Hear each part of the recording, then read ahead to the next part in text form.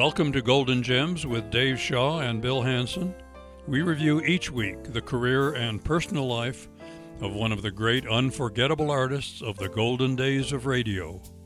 So please join with us on a trip down memory lane as we take a look at today's artist. Then go to our website, www.goldengems.net, where we will also look at more of their career and play some of their most unforgettable great hits, which we are unable to share on the podcast.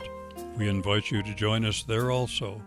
But for now, sit back and relax as we talk about the life of today's unforgettable artist of the golden days of radio. Welcome to Golden Gems, Dave and Bill once again, featuring one of the great artists of the golden days of radio. Today we're featuring Kathryn Elizabeth Smith, born May 1st, 1907, passed away on June 17th, 1986. Known professionally as Kate Smith, she was an American contralto. Referred to as the First Lady of Radio, Smith is well known for her renditions of Irving Berlin's God Bless America and When the Moon Comes Over the Mountain. She was born on May 1st, 1907, in Greenville, Virginia, to Charlotte Lottie Yarnell and William Herman Smith, growing up in Washington, D.C. Her father owned the Capitol News Company, distributing newspapers and magazines in the greater D.C. area. She was the youngest of three daughters, the middle child dying in infancy. She failed to talk until she was 4 years old, but a year later, she was singing at church social events. By the time she was 8, she was singing for the troops at the Army camps in the Washington area during World War I. Smith never had a singing lesson in her life and possessed a rich range of 2.5 octaves. Her earliest performances were during amateur nights at vaudeville theaters in D.C. She got herself on the bill at Keith's Theater in Boston as a singer. Heading the bill was the actor and producer Eddie Dowling, who recruited the young singer for a revue he was preparing. It was called Honeymoon Lane and opened in Atlantic City, New Jersey, on August 29, 1926. A month later, it moved to Broadway. When Honeymoon Lane closed, Smith had difficulty finding work in New York, so she returned to Washington, D.C., where she appeared sporadically in vaudeville. Smith joined the road company of Vincent Youngman's Hit the Deck, where she won acclaim singing Hallelujah as a mammy in blackface. Back in New York City, she took the company lead in George White's Flying High, which opened at the White's only Herzog and Siemens New Burlesque Theater, which later became the Apollo Theater, on March 3, 1930, and ran for 122 performances.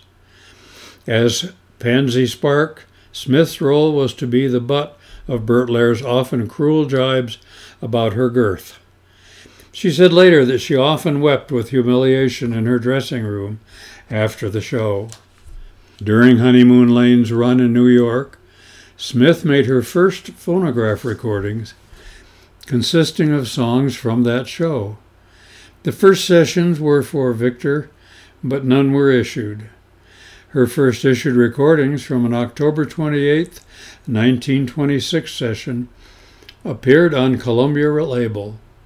She made a few more records for Columbia through May of 1927.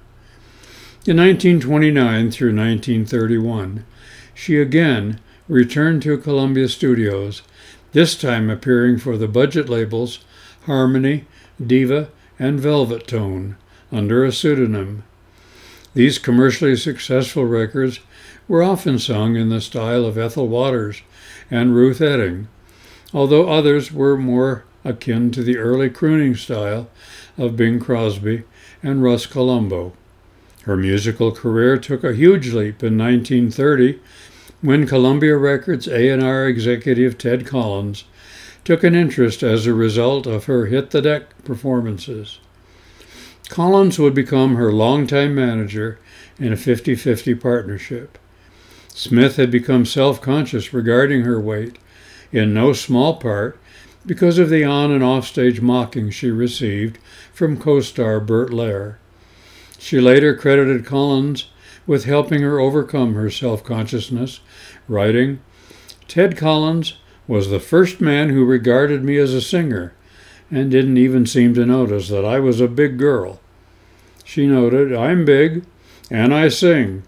And boy, when I sing all over." Collins put Smith on radio in 1931. That year she performed Dream a Little Dream of Me.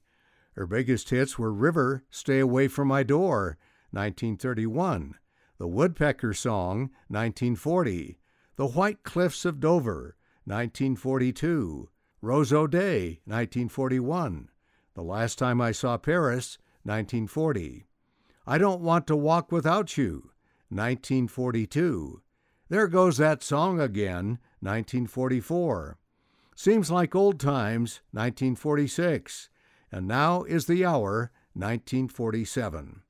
Rose O'Day sold over 1 million copies, her first to achieve this feat, and was awarded a gold disc by the RIAA. Her theme song was When the Moon Comes Over the Mountain. She had helped write the lyrics. Smith greeted her audience with "Hello, everybody," and signed off with "Thanks for listening." Smith was a major star of radio, usually backed by Jack Miller's orchestra. She began with her twice-a-week NBC series, Kate Smith Sings, quickly expanded to 6 shows a week, followed by a series of shows for CBS, Kate Smith and Her Swanee Music, 1931 through 1933, sponsored by La Paulina Cigars, The Kate Smith Matinee, 1934 through 1935, The Kate Smith New Star Review, 1934 through 1935, Kate Smith's Coffee Time, 1935 through 1936, sponsored by A&P, and the Kate Smith A&P Bandwagon, 1936 through 1937. The Kate Smith Hour was a leading radio variety show, offering comedy, music, and drama, with appearances by top personalities of films and theater for 8 years, from 1937 through 1945. The show's resident comics, Abbott and Costello and Henry Youngman, introduced her comedy to a nationwide radio audience aboard her show, while a series of sketches based on the Broadway production of the same name as a separate hit series in 1940. Smith's figure was not the only target of satire. Her cheery radio sign-on was parodied by comedian Henry Morgan when he launched his own show in 1942. "Good evening, anybody, here's Morgan," which became his sign-on. Morgan recalled in his memoir, "Here's Morgan," that Smith's sign-on struck him as condescending. I, on the other hand, was grateful if anybody was listening. Smith stirred patriotic fervor during World War II and contributed to the sale of over 600 million, equivalent to $11.1 billion in 2021, of war bonds during a series of marathon broadcasts. No other show business star came near her as revenue producer of war bonds to finance the United States war effort.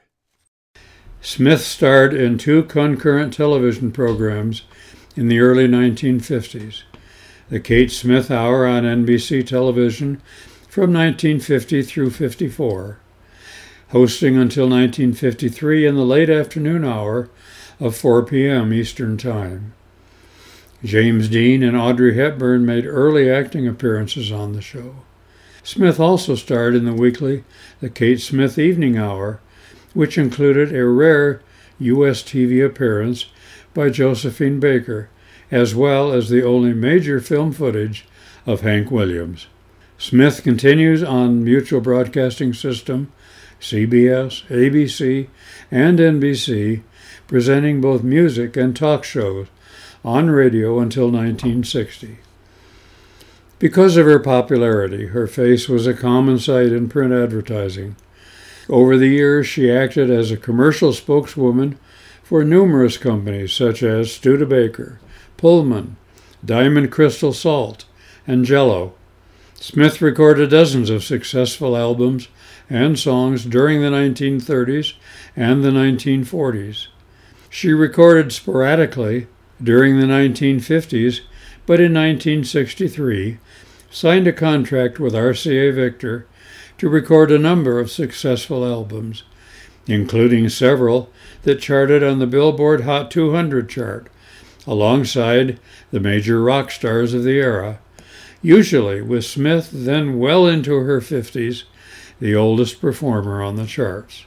When the Philadelphia Flyers ice hockey team played Smith's renditions of God Bless America before their game on December 11, 1969, an unusual part of her career began. The Flyers' public address announcer had noticed that people would not pay attention or would show disdain for the Star-Spangled Banner played before the games, due to the tensions caused by the Vietnam War, and he decided to use Smith's rendition of God Bless America instead.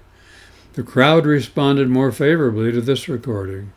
After the Flyers won the game, it was decided by the team that the song would be used as an alternative to the Star-Spangled Banner, but only for certain important games. Smith also performed live at the Flyers' home game on May 13, 1975, before Game 7 of the Stanley Cup semifinals against the Islanders. After her performance, Islanders captain Ed Westfall presented Smith with a bouquet of flowers as each member of the Islanders lined up to shake her hand. Nonetheless, the Flyers won the game 4-1.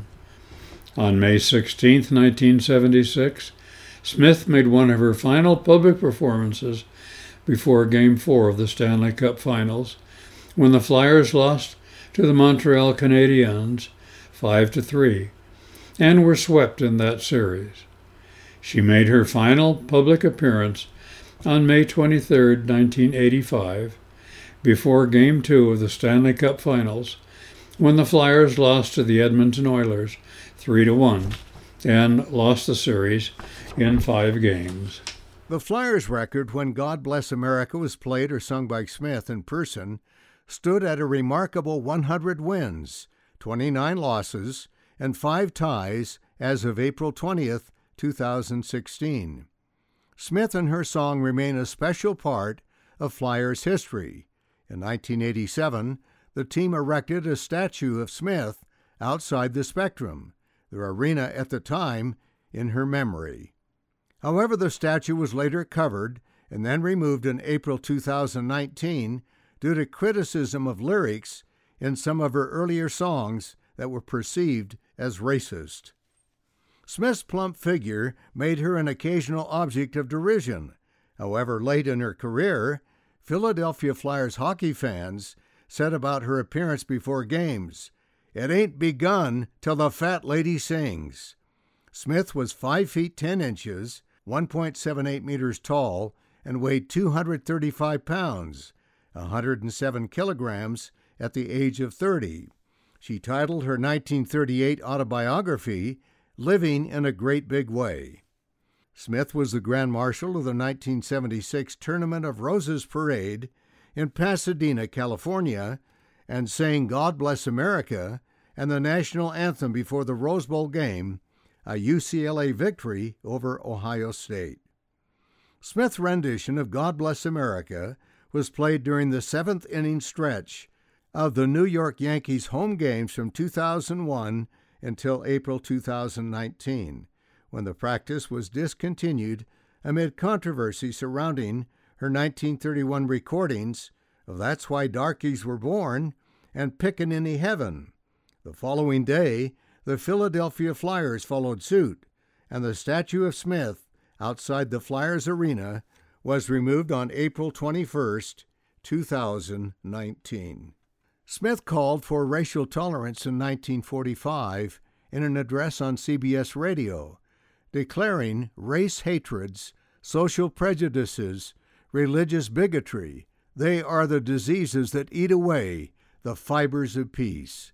She went on to state, "It is up to us to tolerate one another in order to achieve peace. Well, a little about her personal life. Smith, who never married, rented several apartments in Manhattan during her long career. She had a home in Arlington, Virginia, and kept a summer home on a small island in Lake Placid, New York. In her later years, Smith was impaired by diabetes. In 1976, she suffered brain damage after slipping into a diabetic coma. After she emerged from the coma, her family helped her move in 1979 to Raleigh, North Carolina. In January 1986, Smith's right leg was amputated due to poor circulation caused by diabetes. 5 months later, she underwent a mastectomy. On June 17, 1986, Smith died of respiratory arrest at Raleigh Community Hospital in Raleigh at the age of 79. Patricia Castledine, 1939 to 2021, was Smith's live-in nurse until the last day of her life. Castledine became the president of Kate Smith Fan Club after Smith's death and continued to hold that post until her own death in 2021. On October 26, 1982, Smith received the Presidential Medal of Freedom, America's highest civilian honor, by U.S. President Ronald Reagan. In bestowing the honor, Reagan said, "The voice of Kate Smith is known by millions of America, young and old. In war and peace, it has been an inspiration. Those simple but deeply moving words, 'God bless America,' have taken on added meaning for all of us because of the way Kate Smith sang them. Thanks to her, they have become a cherished part of all of our lives, an undying reminder of the beauty, the courage, and the heart of this great land of ours. In giving us a magnificent, selfless talent like Kate Smith, God has truly blessed America." Well, we can say only amen to those words, and we are grateful to have been able to take a look at the life and the career of Kate Smith today, one of the grand ladies of radio during the golden days of radio.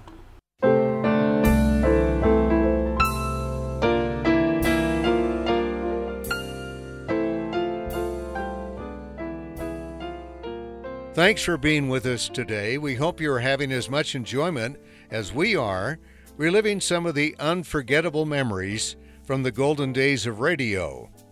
To learn more about the career of today's artist and listen to several of their greatest hits, we invite you to go to our website, www.goldengems.net.